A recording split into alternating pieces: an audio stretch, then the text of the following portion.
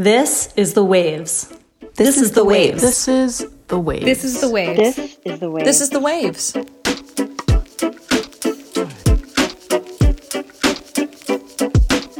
Welcome to The Waves, Slate's podcast about gender, feminism, and this week, 5 glamorous sisters, all of whose names start with a K.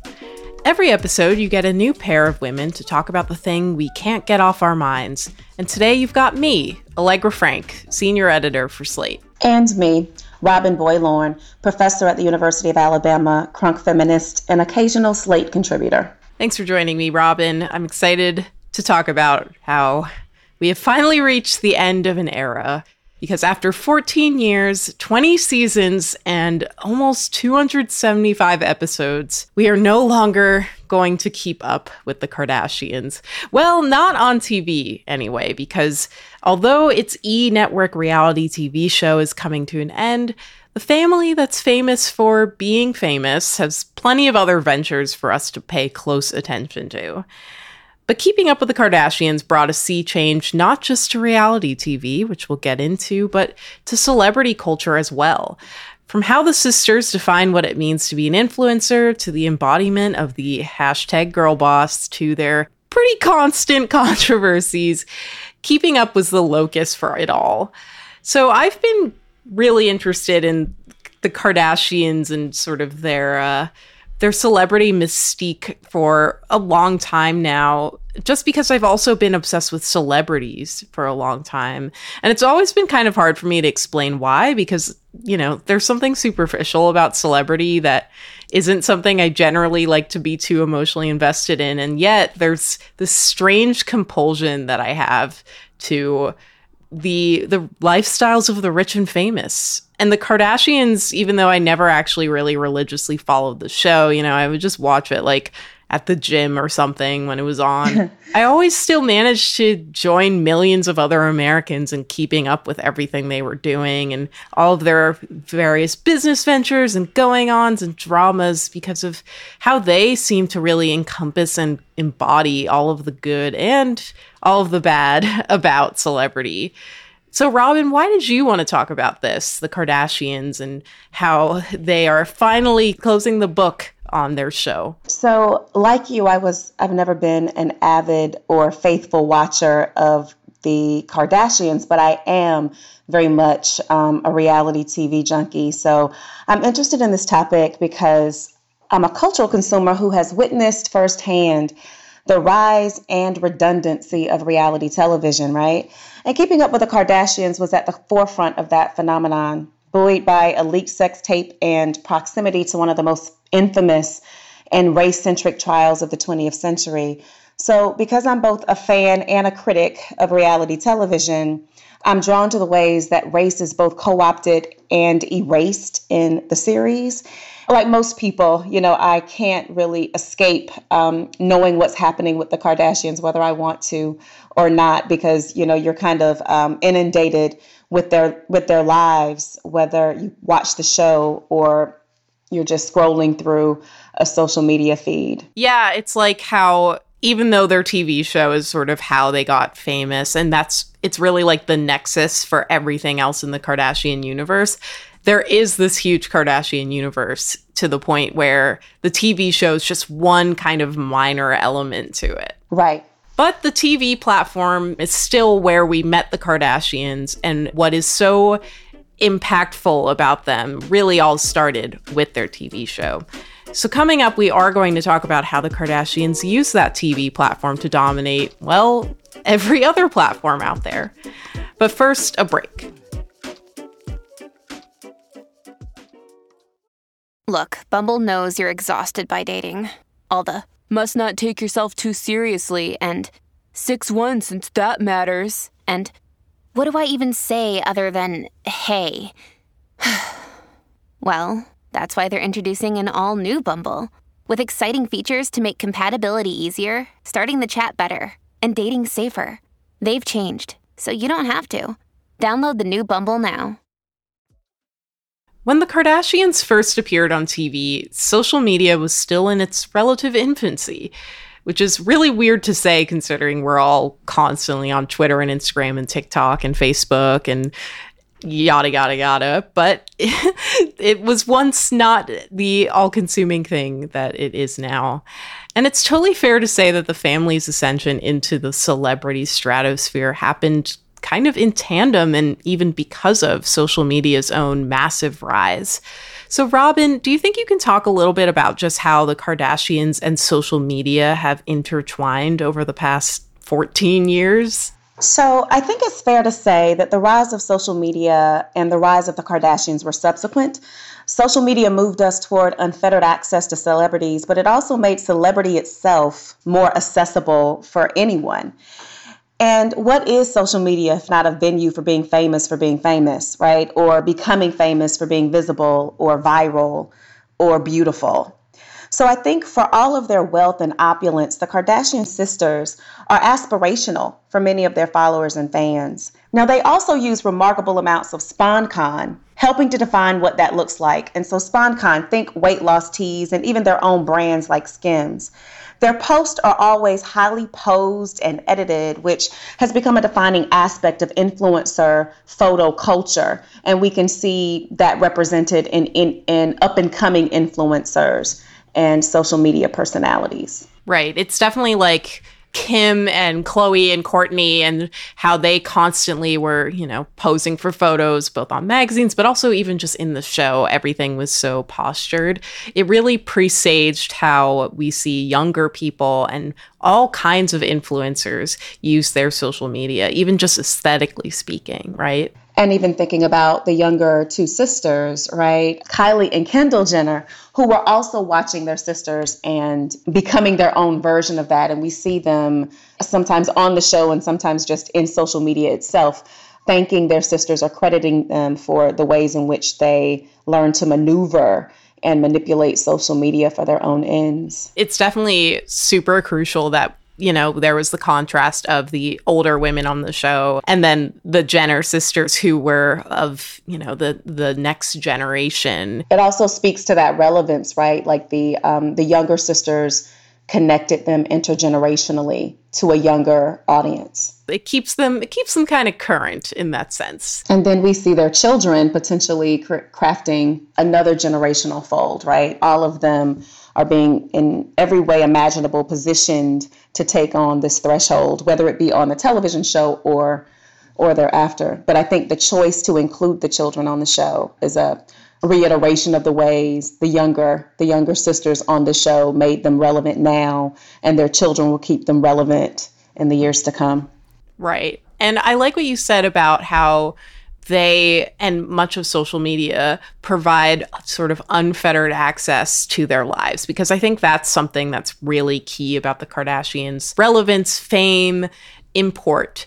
I mean, even the basis of the show, right, is about providing access into their lives. It's about going beyond the tabloids or the interviews and the staged photo shoots and actually seeing how these people live day to day. Of course, it is very scripted, it's highly edited, but they did offer this seemingly unrestricted access to their personal, intimate lives, which promotes this parasocial relationship with the viewer. And the parasocial relationship element, the idea that even though we are not actually directly engaging with the figure that we are following and commenting on, we start to feel like we have a personal investment in them and we know them and we care about them. That's something that's so crucial with social media figures, right? Absolutely. It offers a faux intimacy. And I think that that's part of the draw, right? Is because people want to be connected to these figures that they are so enamored with, and they want to feel like they can be that too, right? And I think that's one of the reasons they have been so successful in other realms, right? If you do this, you can be like me, wear this makeup like me, use this waist cincher like me, and, because we're best friends. And I think kind of collapsing the distance between them and their fans and followers by crafting and creating this fake connection that makes them more likely not just to tune into the show, because they're not really making their money off the show, right? But to purchase the things they're endorsing, to be invested. They have hundreds of millions of followers. That's a lot of quote unquote influence. I feel like you were alluding to, Allegra, that the show in many ways for the last several years has just kind of been a backdrop to everything else. The social media has been their life, and the show, by the time the show comes on, a lot of times we already know whatever the show is going to show us. Right. Whatever's already happening, like Kim and Kanye's divorce, and it was just recently shown on the show, but it's like we've known about that in the public. So it's like it gives you a retroactive or retrospective lens into what was going on, which in some ways makes you more interested. Yeah, it's actually, there's a clip that's going viral right now on Twitter and TikTok of Kim talking about her impending divorce from Kanye. So let's take a listen to that real quick. I think he deserves someone that can go support his every move and go follow him all over the place and move to Wyoming. I can't do that. I feel like a failure, that it's like a third marriage. Yeah, I feel like a loser. But I can't even think about that. Like, I want to be happy. There are so many other shows that would use something like the Kim and Kanye divorce as a promotional tactic, which sounds, gross and a little bit even sociopathic because this is their real lives. But, they would try and control the media cycle so that this is a way to bring attention to the show. Like, oh, you're going to find out some huge breaking news about Kim this week.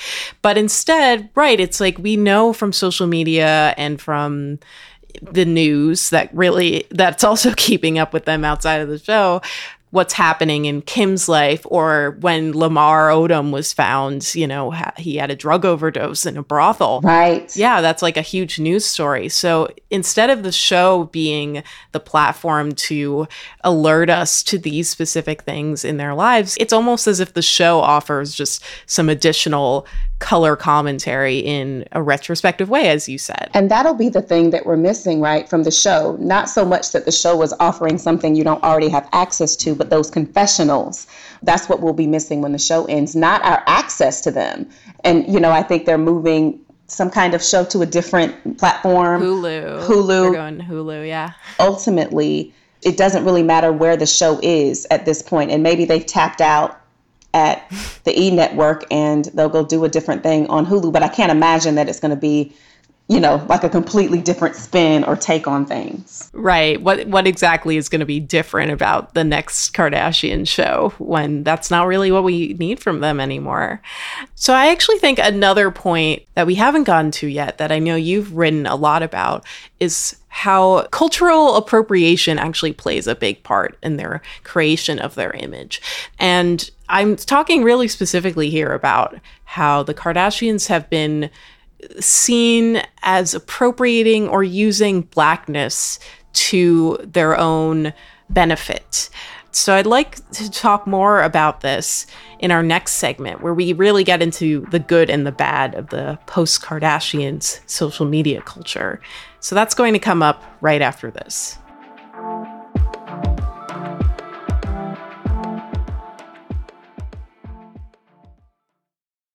This episode is brought to you by Shopify. Forget the frustration of picking commerce platforms when you switch your business to Shopify, the global commerce platform that supercharges your selling wherever you sell. With Shopify, you'll harness the same intuitive features, trusted apps, and powerful analytics used by the world's leading brands. Sign up today for your $1 per month trial period at shopify.com/tech, all lowercase. That's shopify.com/tech. When you need mealtime inspiration, it's worth shopping Kroger, where you'll find over 30,000 mouth-watering choices that excite your inner foodie. And no matter what tasty choice you make, you'll enjoy our everyday low prices, plus extra ways to save, like digital coupons worth over $600 each week. You can also save up to $1 off per gallon at the pump with fuel points. More savings and more inspiring flavors make shopping Kroger worth it every time. Kroger, fresh for everyone. Fuel restrictions apply. If you like what you're hearing and you want to hear more from me and Robin on another topic, check out our Slate Plus segment, Gateway Feminism, where today Robin and I talk about one thing that helped make us feminists. I'll be talking about the manga and anime series Cardcaptor Sakura, and Robin will be talking about her favorite Toni Morrison novel. She says, I don't want to make anybody else. I want to make myself. To learn more, go to slate.com/thewavesplus. All right, we are back. So something that we were alluding to a bit before the break was how the Kardashians shaped celebrity and influencer culture in many ways, but a large part of that stems from how they have pivoted off of other existing cultural forms and trends to make them their own. So, Robin, you wrote a really great piece on this for Slate about watching the Kardashians as a Black woman and sort of reckoning with how they use Blackness to their advantage. Could you say more on how the Kardashians have sort of developed a taste for cultural appropriation? Yes. So I think it's important to note that the target demographic for the Kardashian brand has always been white women, right? So they often benefit on the backs of Black people without ever really having to engage with or be held accountable to the Black community. And that's very interesting to me as a Black woman because Black women are so often ostracized and maligned for the surgically enhanced and borrowed Blackness the Kardashians have been made famous for, right? When Kim Kardashian has a Black ass, it is amazing and everybody now wants one. Black women have had Black asses and they've been, and they've been told they need to go on a diet or change to look more like standard whiteness, right? And so they kind of shifted the racial and racialized aesthetic of attraction and desirability. A lot of that has to do with, the fact that they are traditionally beautiful, but a lot of that also has to do with the fact that Black women are not considered standard traditional white-based beauties, right? Yeah. It's a really interesting and problematic conundrum. Right. And I think that justifiable critiques suggest that the popularity of the Kardashian style is simply a Columbusing and rebranding of Blackness that's always existed. And while they're not the first or last celebrities to be accused of cultural theft, the blatant erasure of Black women and the failure to affirm them is troubling. And I think it's also especially troubling because these are women who are in interracial relationships with Black men. These are women who are now parenting biracial children. And so I think that they have to have a little bit more sensitivity and awareness as it relates to race than they've shown in the past. That was actually something I wanted to ask you about because we have Kim, Khloe, and Kylie all now are the mothers of biracial children, and their children are all half Black. And so I wondered if you think that their relationship to race has at all materially or meaningfully changed since giving birth to those children, and especially daughters. Actually, they all have daughters. So now that they do have young Black daughters with, kinky hair that are going to enter the world as people of color, and Kim has sons too. So that's another complexity she's going to have to deal with. Do you feel like they've done any work since having these children to atone even for their lapses in racial sensitivity? I think that there have been efforts from them as mothers that demonstrate a racial reckoning that was not present in their earlier years. Because it was one thing to date Black men, but it's another thing to raise a Black child. But even as we think about the racialized aesthetic and perception, I think it's also important to bring in the idea of colorism into the conversation, right? Because you have the ways in which the skin complexion of these children will either make them more or less susceptible to discrimination. And so we've seen this most especially with Khloe's daughter, True, who is the darkest skinned of the Kardashian children. Because of colorism, light-skinned and racially ambiguous Black people have more access to beauty than darker skinned. And so I think that there are really interesting ways that we've seen people characterize these children and characterize True in particular because she was darker skinned, as if she was not as beautiful. And I think that if they don't nip that in the bud, that kind of requires them to kind of lean into these complexities of race, because if they don't, even if they're not treating these children differently, they have the eye of the world treating them differently, seeing them differently and treating them differently in the same way that it would any other child of color.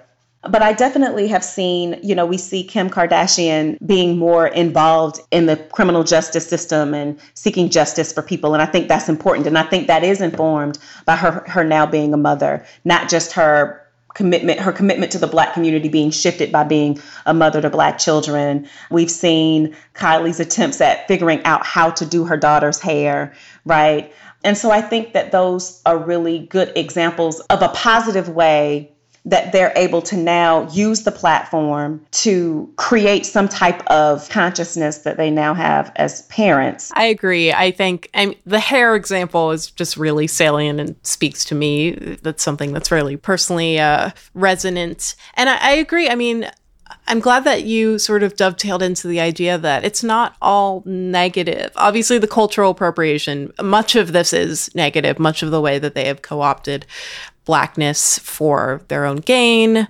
and not shown much consciousness in doing so in the past. We've been with them for so long now. And they've grown up. We have to give people grace to mature. Absolutely. And to know better and do better, right? So, I definitely think some of my animus to them is located in specific incidences that may have been a long time ago, but they just feel so present because of social media, because you can still click on it and it brings it right back. Like some of the more egregious things, they're just a click away. And so even though that might have been 3 years ago, because it's still accessible and because they're still so popular and because there are people who will still lean on that thing that they said and not the new thing that they're saying, it's sometimes hard to unravel. And of course, they are still making mistakes. Like, I think about the Skims incident a lot, Kim's shapewear line. And originally she called it kimono, as in the Japanese robe. There was a huge backlash that Kim reckoned with by changing the name, but her apology didn't seem to truly acknowledge understanding why kimono was such a bad fit. Who would ever think that, hey, I want to do something that would be disrespectful? It's a tough world, even when you're not trying to hurt anybody. Well, they're saying that I'm cultural appropriating. Do you think it's going to hurt your business? I just saw the letter from the mayor of Kyoto. Yeah. Do you have any feelings? I definitely want to take this really seriously.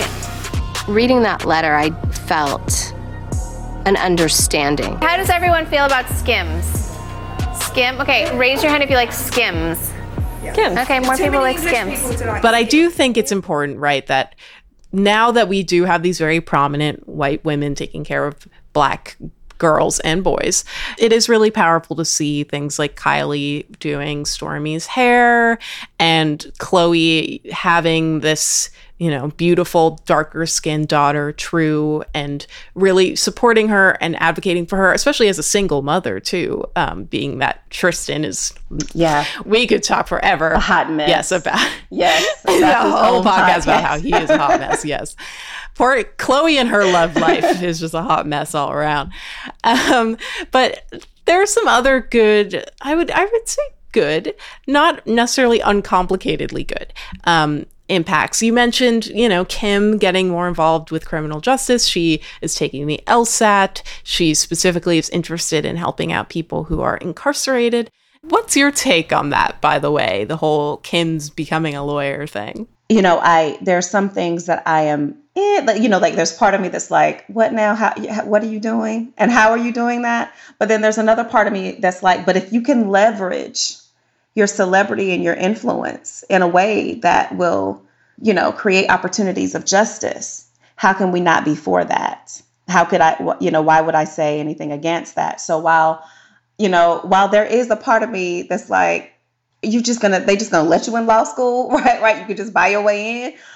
But also if you can change and save the lives, if you can have positive impact on a criminal justice system that is causing Black folk to languish, if you can help fix that, I'm all for that. Absolutely. And I also want to just throw some kind of props real quick to Kris Jenner, the original K that we haven't spoken about, the matriarch of this Kardashian-Jenner clan, who really has demonstrated a lot of business savvy, creating this all-female dynasty of businesswomen who are able to, in a sense, manipulate, but also use their own image and brand and influence and visibility to sustain themselves. It's really important, I think, to show that even though we all kind of make fun of the hashtag girl boss trope, these are women who are business savvy. They're smart about what they're monetizing. And obviously all of this is,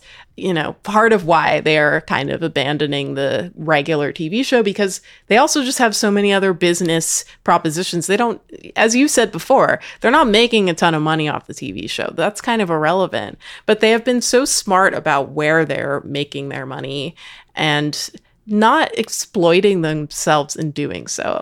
Kim started with a sex tape, but now we would never see Kim in any kind of compromising situation. And I think that's really an interesting sign of their evolution, that we even can point to these more positive and truly impressive aspects to their cultural imprint. Yeah, while I'm not a fan, I can definitely concede to everything, to the good things that you pointed out. And I think that those are true. And even though I have definitely been more in tune with the things that I find incredibly problematic about them, because, in them not exploiting themselves, but exploiting other people, right, to get the wealth and the notoriety that they have, I do want to, kind of allow for the fact that they've been in front of us for almost 2 decades, right? Like, we have literally watched them grown with them, watched them make mistakes. And one of the things that I often say as we're thinking about their rise alongside social media is, one thing I'm often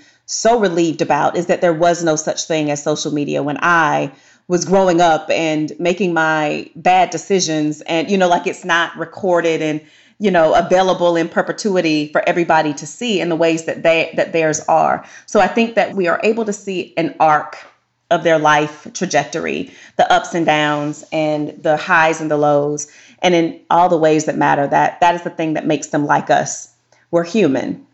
We're human. Absolutely. Even if, their bodies are sometimes inhumanly, unattainably curvy. Yes.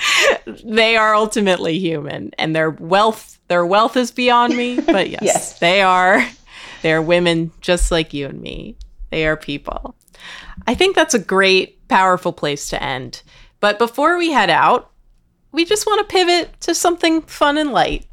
We obviously gave you some recommendations on reading material, and that you should read Robin's great piece from last year about watching the Kardashians as a Black woman, and maybe watching material if you are interested in keeping up with the Kardashians' final season. But Robin, what are you loving right now? So this is a shameless plug, but I am loving the remix by the Crunk Feminist Collective. We have relaunched our blog as a newsletter on the Substack platform, and the conversations we're having have just been life-giving. This week's essay by Chanel Craft Tanner about the limitations of feminism was everything. And we've been reflecting on what it means to live out feminism at this stage in our lives, tackling topics like health and wellness, healing from trauma and sexual assault, feminist parenting, overcoming grief and loss, learning self-love, just real life shit. So that's what I'm loving right now. I love it. I love a shameless plug. There's never any shame in a good plug. I'm really loving a new EP. It came out earlier in May, actually, but it only just hit streaming services within the last week. It's called Whole Damn Body by the band Los Campesinos. They are a British band, a British sort of a post-punk band.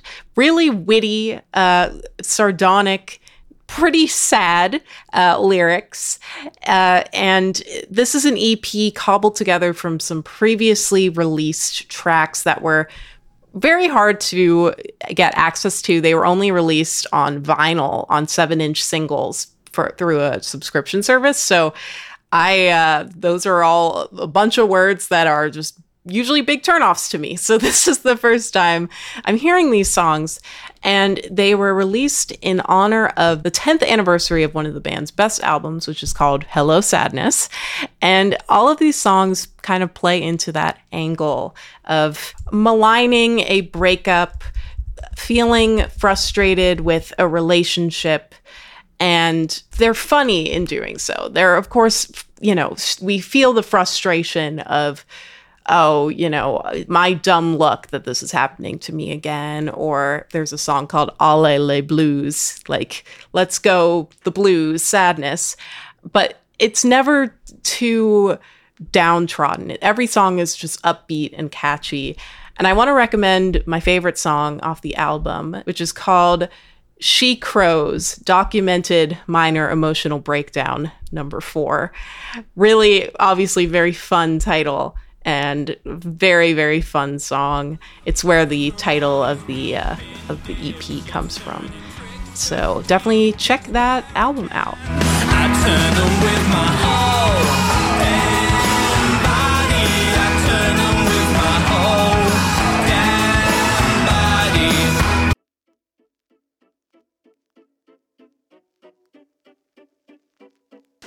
That's our show this week. This episode was produced by Asha Saluja, filling in for Shayna Roth. Susan Matthews is our editorial director, with June Thomas providing oversight and moral support. And we have additional production help from Rosemary Belson. If you like the show, be sure to subscribe, rate, and review wherever you get your podcasts. And please consider supporting the show by joining Slate Plus. Members get benefits like 0 ads on any Slate podcast and bonus content of shows like this one. It's only $1 for the first month. To learn more, go to slate.com/thewavesplus. We'd also love to hear from you. Email us at thewaves@slate.com. The Waves will be back next week. Different hosts, different topic, same time and place.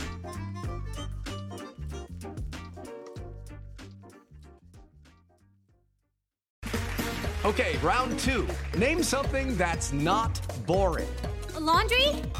Ooh, a book club. Computer solitaire, huh? Ah, oh, sorry, we were looking for Chumba Casino. That's right, ChumbaCasino.com has over 100 casino-style games. Join today and play for free for your chance to redeem some serious prizes. ChumbaCasino.com. No purchase necessary. Void where prohibited by law. 18+. Terms and conditions apply. See website for details. Hi, this is Dahlia Lithwick, host of Slate's legal podcast, Amicus. If you're listening to this show, you might be interested in Amicus's live show that we're hosting in Washington, D.C. on Tuesday, May the 14th. My colleague, Mark Joseph Stern, and I will be talking to some amazing guests, including Sherrilyn Ifill and a sitting state Supreme Court justice, all about how originalism, a relatively recently invented way of interpreting the Constitution, has taken over the Supreme Court and radically reshaped the law. It's been doctrinal rocket fuel for the conservative legal movement and facilitated the rolling back of abortion rights, the expansion of gun rights, and the obliteration of the separation of church and state. And as another wildly consequential Supreme Court term careers to its end, the court's originalists are on a tear. But there's something you can do about it, and we hope you'll join us in D.C. on May 14th to explore the possible pathways out of the current situation. Go to slate.com/amicuslive for tickets.